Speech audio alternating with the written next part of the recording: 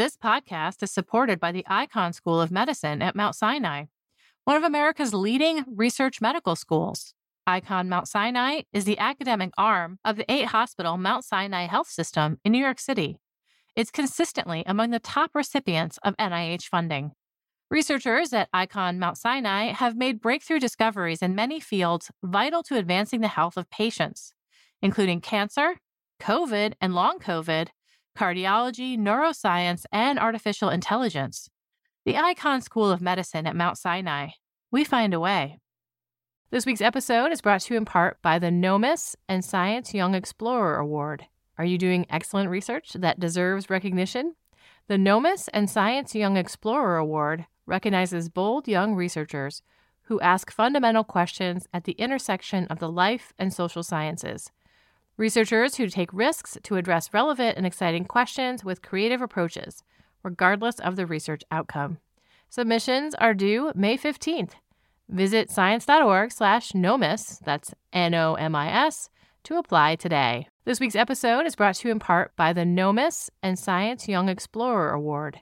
Are you doing excellent research that deserves recognition? The NOMIS and Science Young Explorer Award recognizes bold young researchers who ask fundamental questions at the intersection of the life and social sciences. Researchers who take risks to address relevant and exciting questions with creative approaches, regardless of the research outcome. Submissions are due May 15th. Visit science.org/NOMIS, that's NOMIS, to apply today.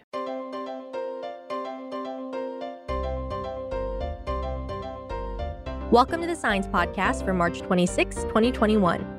I'm Megan Cantwell. Each week, we feature the most interesting news and research published in Science and the sister journals. First up, science writer Yaohua Lau joins me to discuss using social insects as models for aging. How does a queen bee end up living so much longer than a worker bee? Then, senior podcast producer Sarah Crespi brings us a segment from the AAAS meeting last month. She talks with researcher Nashir Contractor about how to make sure teams taking the 3-year trip to Mars get along. Most research on aging has been conducted on model organisms, including mice, worms, and flies.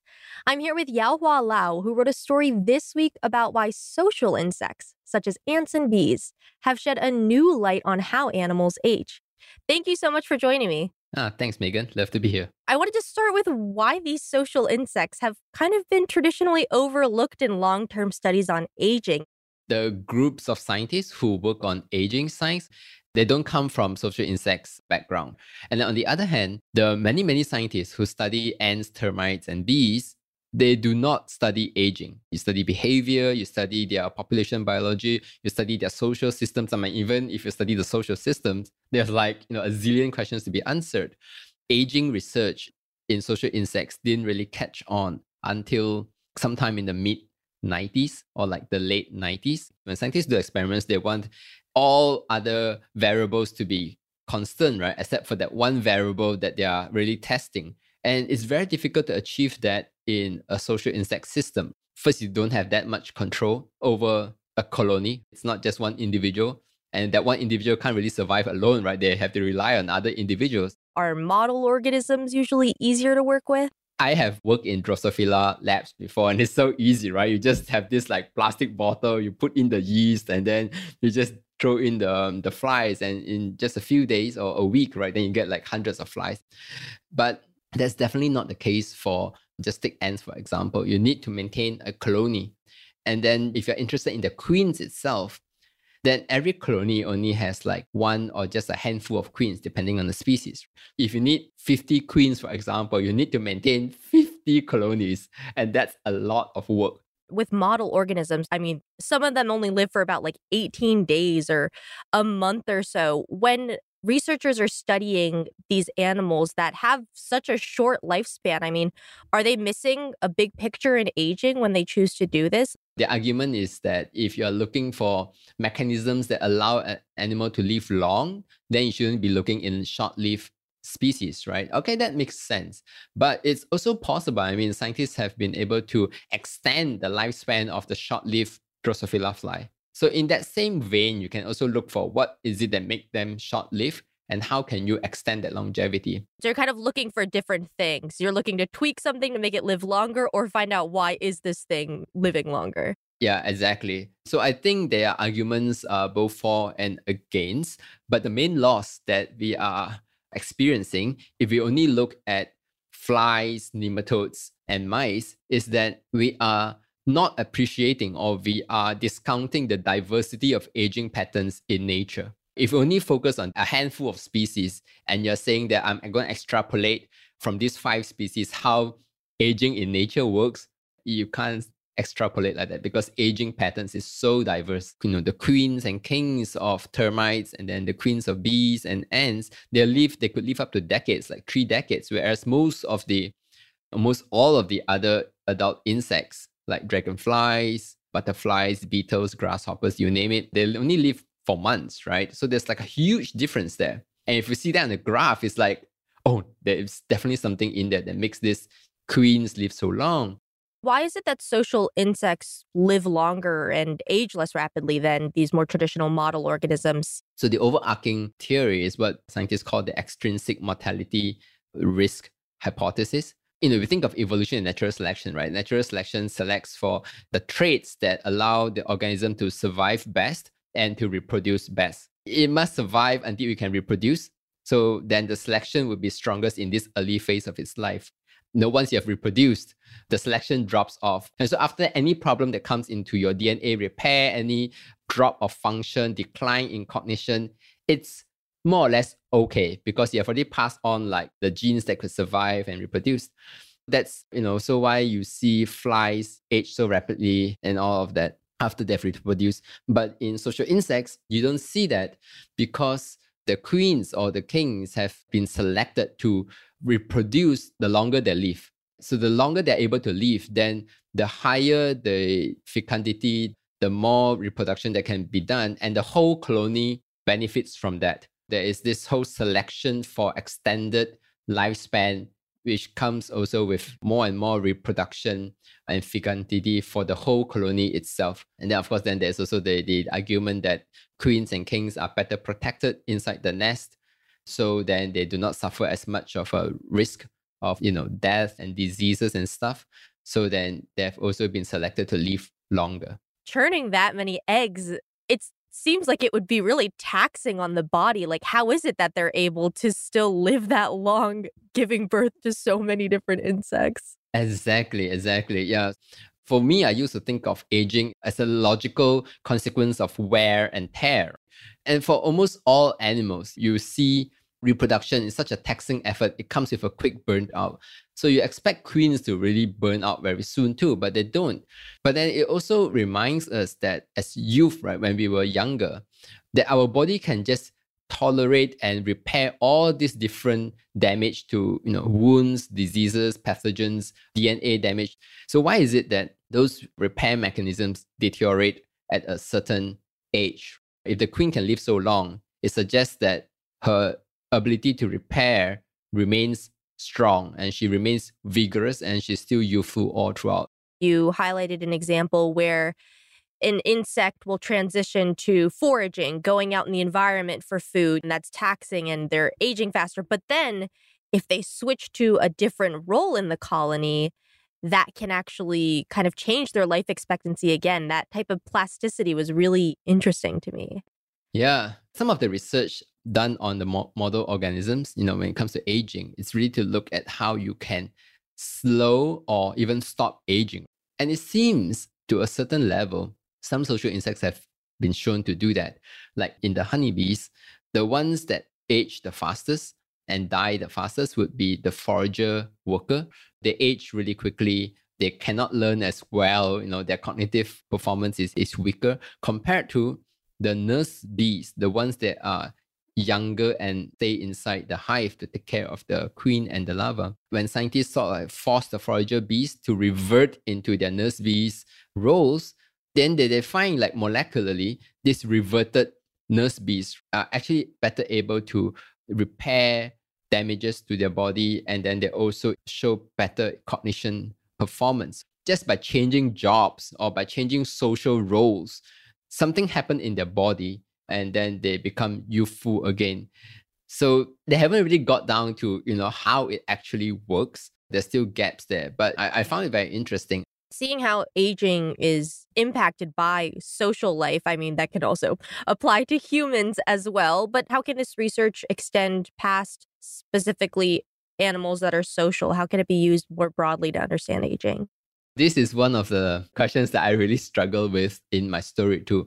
Of course, I asked this of all the social scientists that I interviewed, right? But actually, I think almost all of the social scientists who study aging whom I spoke to, they told me like, oh, we are not so concerned about how it works for humans because they're all social scientists at heart. Aging is only but a part of their research. It's very often not even the main part of their research.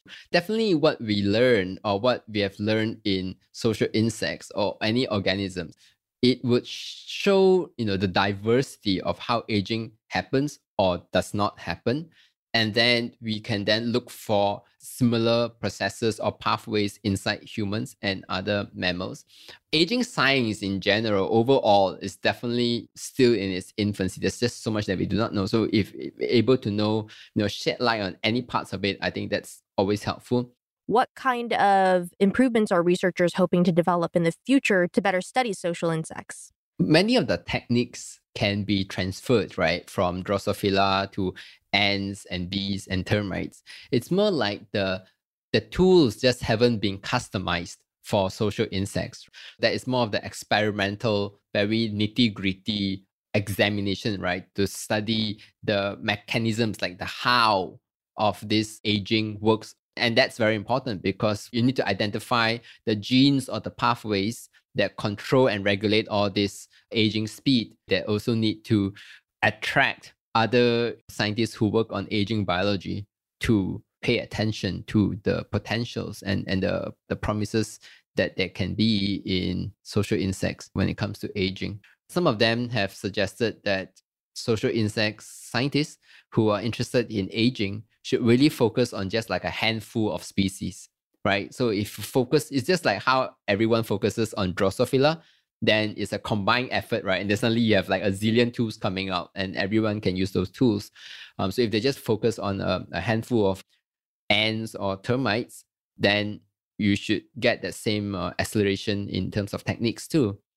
But then, of course, others sort of do not agree because there's just so much diversity within social insects. If you just focus on a handful, you might run into that problem of trying to extrapolate aging in social insects from just 3 ant species or 2 termite species. And that's a problem in itself too. Does it seem like there is a lot more interest in the research in recent years? I think we can definitely expect more studies to come out on aging in social insects. I mean, the ball has already started rolling, right? And I expect it to snowball. Whether there is a real jump in interest, I can't tell. Hopefully, this theme issue that was just published early March could really bring attention of the public and also of scientists. There are many groups out there who study social insects, right? Hopefully, they can look into the aging aspects of the species they're studying. They can definitely contribute their information on the life history of the species that they study, how this colony ages, how the queen ages, lifespan of the workers. Those are all very, very useful information for the aging ecology of social insects. So hopefully we'll see a lot more collaboration between groups that may not traditionally collaborate with each other since their focuses are different. What I hope to see next is that in huge conferences of aging biology, that we see symposiums just focused on social insects. That would be great. I think that's sort of like been missing so far. Thank you so much for taking the time to speak with me. I really appreciate it. Yeah, thanks, Megan. Yaohua Lau is a science journalist based in Malaysia. You can find a link to his story at sciencemag.org/podcasts. Next up, Sarah Crespi talks with researcher Nashir Contractor about how to predict conflict on board long space missions and repair teams on the fly.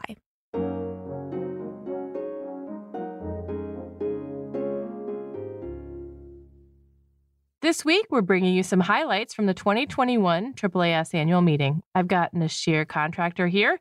He's a professor of behavioral sciences at Northwestern University, and we're going to talk about making sure astronauts can work together on extended trips in space, like the year-long trip to Mars. Hi, Nashir. Hello. This seems like a good day to have this conversation. Sometime this afternoon, the Perseverance rover will hopefully land on Mars. Now we're going to talk about someday sending people there, people with personalities, not helicopters or car-shaped robots. What are some of the big differences between sending a robot to Mars and a person to Mars? As we prepare for these long distance, not just long duration, but long distance space exploration, NASA realizes that in addition to the physiological effects of space travel, such as low gravity, such as radiation, we now also have to think about the psychosocial effects that happen to humans when you send them on these long duration space missions. We're talking in large part about a person's individual well-being, but also a team's well-being. There was a Russian cosmonaut who once said that putting two astronauts into a confined environment sets the perfect scene for a crime. And so there's a real sense in which people who are going to be put into this, most likely 6 international crew members from around the world, you're putting them into a small confined capsule, and you're sending them on a mission that would take about 9 months to get from here to Mars. They have to spend approximately 9 months there before the trajectory will be able to sling them back to Earth in the relatively short period of time. It becomes a 3-year mission, and you have to make sure that you recognize that these 6 individuals have no voluntary way of leaving that situation. A lot of what we are trying to do is to understand what are the effects of isolation, confinement, extreme environments on the dynamics within a team.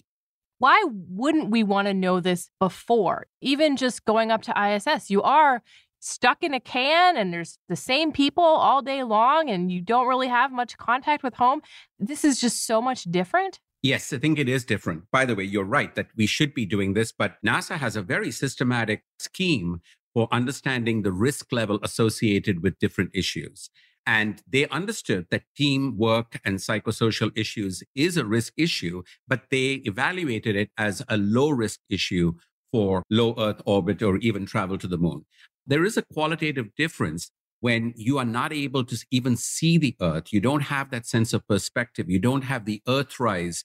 It is also the case that today on the International Space Station, for example, it's relatively easy for crew members on the station to be able to call home, to call their family, to be able to participate on social media. To live stream on YouTube. Exactly. And now none of that is going to be possible. The word live is going to be removed from the vocabulary of any communication.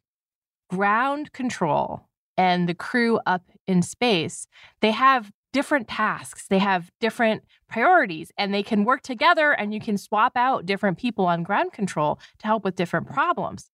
That's not available to you anymore to a large extent when you're 20 minutes delayed.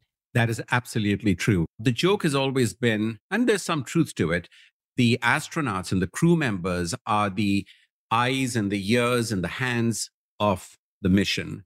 But that mission control is the brains of the mission, that things get decided at mission control and then get executed in space. The moment we start thinking about a trip to Mars, that changes. Because of the time delay associated with it, 42 minutes for just a simple round trip conversation, one exchange, it becomes really important that the crew also begins to be the brain of the mission. Why can't we just put the people who would be ground control into the spacecraft? Well, that's interesting that you mention it because it has been a long history of the person who is the capsule communicator. So the person from mission control, from ground control, who communicates with the astronaut has typically been an astronaut. And the reason they have done that is exactly for this reason, that they want somebody who's had experience being on a mission, now being the communicator from mission control to the mission. But because of the fact that we only have 6 people, you need to make sure that they are going to be able to make all of the decisions. There are 6 people who are going to have a lot of skills amongst them. They're going to be scientists. They're going to have to take care of each other's health. They've got to take care of experiments that they're working together. They're supposed to help with propulsion. The unintended consequence of this is that it's possible that the crew members get so closely connected amongst themselves that they might actually set up a barrier against mission control. And that is something that space scientists are really concerned about, that you might find that they will gang up against mission control. If they have a problem, blame it on mission control. Can you talk a little bit about the Skylab example that you mentioned? I guess it's a case study in this kind of dynamic. It was the third human visit to Skylab. There came a point where, because of the heavy loads that are there in space travel, one of the things space psychology has taught us is that different crew members have different strategies of how to deal with stress. Some of them will take it out on themselves, and these are people who get unduly depressed. Others might take it out on a fellow crew member, and that dynamic is ugly. The most common strategy seems to be to gang up together and take it out on mission control. And that's what happened on Skylab. And the crew basically was so exhausted, they were so behind time, they were not able to keep up with the demands from mission control, that at one point the commander of the mission said, we're going to switch off communication with mission control because we need downtime. And the argument was, if you're on Earth, we get weekends off. And they actually shut off communication for a period of time. And this created a lot of anxiety for mission control. But it's only a small vignette of things that might happen with much larger consequences were it to happen when we went to Mars. Is 6 the set number for the crew? Where did that number come from? So it's not a done deal. In fact, we have a project that we're doing right now in Antarctica. We are looking at scientists based there to understand how dynamics vary when you move from an even number of members in a team, say 2 or 4, and how that changes when you move to an odd number like 3 or 5 because of the possibility of creating coalitions in odd numbered groups. And also what happens as you increase the size of the group, because we know from other work that sometimes as a group size increases, each person in the group is likely to slack off. On the other hand, it's also true that as you increase the number of crew members, even at the space station, as the number of people on station increases from 3 to 4, from 3 to 5, you see a doubling of productivity, because the maintenance work that has to be done to keep everything in place, it doesn't increase linearly with the number of people on it. So as you get an additional person on there, you really increase the possibility of how much more science you can conduct. That's super interesting. Let's turn to some of the research that you discussed during your talk. What I liked about this was you were looking at how crews fit together, but also how to fix problems when they arise. And you used basically mock missions to look into it. Can you describe first your setup for how you were investigating this? Sure. So one of the things that people always wonder about researching space travel is, where are you going to get your data from? Because we haven't sent anyone yet to any of these places. Well, it would be nice if we could have a human petri dish where we put people into an isolated, confined environment under stress conditions with communication delays, with sleep deprivation, and keep them there 24/7. That doesn't sound nice. Yes, I think most institutional review boards would think that's absolutely out of order. As it turns out, that's exactly what we are doing, because most of the space agencies, not NASA alone, but NASA included, have facilities that they call euphemistically Human Exploration Research Analogs, or HERA for short. And HERA is a facility at the Johnson Space Center in Houston, Texas. This is where they put people in there for 30 days, 45 days, and we get to physiologically and psychologically poke and prod them, make them do boring tasks. We see how they react, and then we ask them questions like, who did you get along with? Who do you think is a hindrance? That's where we get the data from. Now, do you have profiles of the people that are put in there that can help you later select people for missions to Mars? They go through a selection process, not unlike what happens with astronaut selection. Many of them are aspiring astronauts themselves. What NASA does is they make a decision on who the crew members are going to be for a trip. Once they do that, we have them answer a battery of questions about their personality, about their own networks in their general life, who they like to talk to. We get a sense of, do they like to talk to people just like themselves, for example. They are also put into training before they go into the mission for about a week. During the week, we already have a chance to see how they have relational dynamics with one another, even before they get into the mission. And then we continue to collect data from them while they're in the analog. Is one of the goals then to be able to make predictions about how people are going to get along on a sustained journey? The idea here is try to get as many clues as we can by collecting data before they get into the mission. to see how well we can predict what is going to happen when during the course of the long duration mission while they're in isolation. You're not going to pick the perfect personality profile. You have to pay attention to who's good at what and how people get along. This is one of the big realizations that we've been able to convey to NASA, that in the old days, if you go back to the time of when Tom Wolfe wrote about the right stuff for the Mercury astronauts, there you were looking for one singular quality. You want somebody who was a really good test fighter pilot and who was really gutsy and a daredevil. But as you began to get into two-person Gemini crews, three-person Apollo crews, and then the space shuttle that followed, and now the space station, all of a sudden, what you need to do is focus on how people get along with one another. Peggy Whitson, when she was chairing the astronaut selection committee, added a new criteria for the selection of astronauts. And that criteria, very simply said, plays well with people. All of a sudden, it was not just the personality, but how well you get along with people. So these qualities became really important. And in interviews we've done with International Space Station astronauts when they return back to Earth, they tell us how important the please and the thank yous and backing other people up and monitoring how other people are doing on a certain day so that you can help them when they need it and get out of the way when they don't. In these mock excursions, when people started to not get along, what could you do? What kind of interventions are there? Well, so first of all, if I may brag for a minute, it took us a while to even think about whether we could predict whether people were not going to get along, etc. Right. That was quite a challenge. And that kind of research really has not been done.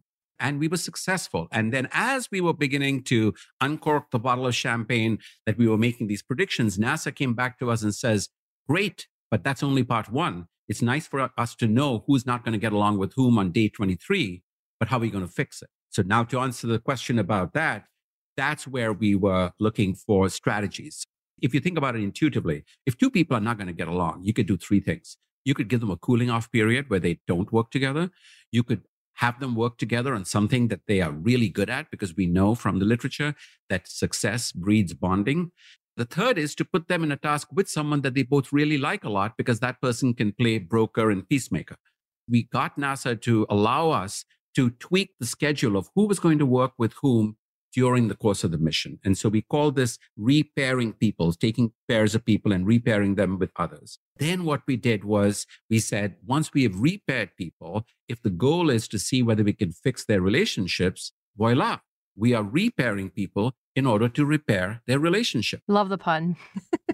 I should have asked you, though, if you're able to predict some of these disagreements, some of these problems, are they inevitable? Is there just no way that 6 people are going to get into a spacecraft and get along the entire 3 years? I think that that's a very safe prediction, and it doesn't need 3 years for that to happen. I'd mention 2 points about it. One is that we can't expect to eliminate conflict. We have to learn to manage conflict. And that is a well-established piece of research across all teams, even here on Earth. The second is that not all conflict is negative.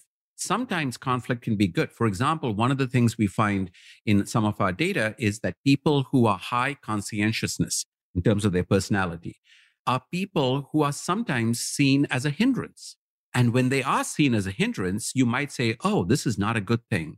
In fact, it might be a very good thing, because you want somebody to be the nag, making sure that you have dotted your I's and crossed your T's. And so in many ways, we have to keep this perfect cocktail of balance where not all conflict, not all hindrance is necessarily negative, but we need to look for that sweet spot. How do you see studying intense working relationships like the ones we're talking about today? How could that help other things on the ground, on Earth? Is this going to be useful for other kinds of jobs? NASA has always been very proud that a lot of what they do for the first time in space has spillover effects back on the planet Earth. We believe that Teams research in space will be amongst the first big spillover social science-based or computational social science-based applications that will affect work on Earth, because there's no reason why, especially now that we are instrumenting the workplace with all these technologies that we're using, we are in essence generating the same kind of digital trace data that we are studying within these human analogs. And so with that data comes the opportunity, along with huge privacy debates, about being able to use this to be able to make predictions and use it to staff teams and to see where individuals may be headed and to assist them. Okay, thank you so much, Noshir. Thank you very much. I really enjoyed visiting with you. Noshir Contractor is the Jane S. and William J. White Professor of Behavioral Sciences at Northwestern University. And that concludes this edition of the Science Podcast. If you have any comments or suggestions for the show, write to us at sciencepodcast@AAS.org. You can listen to the show on the Science website at sciencemag.org/podcasts. On the site, you will find links to the research and news discussed in the episode. And of course, you can subscribe anywhere you get your podcasts. This show was edited and produced by Sarah Crespi and Megan Cantwell, with production help from Podigy and Joel Goldberg. Transcripts are by Scribby, and Jeffrey Cook composed the music. On behalf of Science Magazine and its publisher, AAAS, thanks for joining us.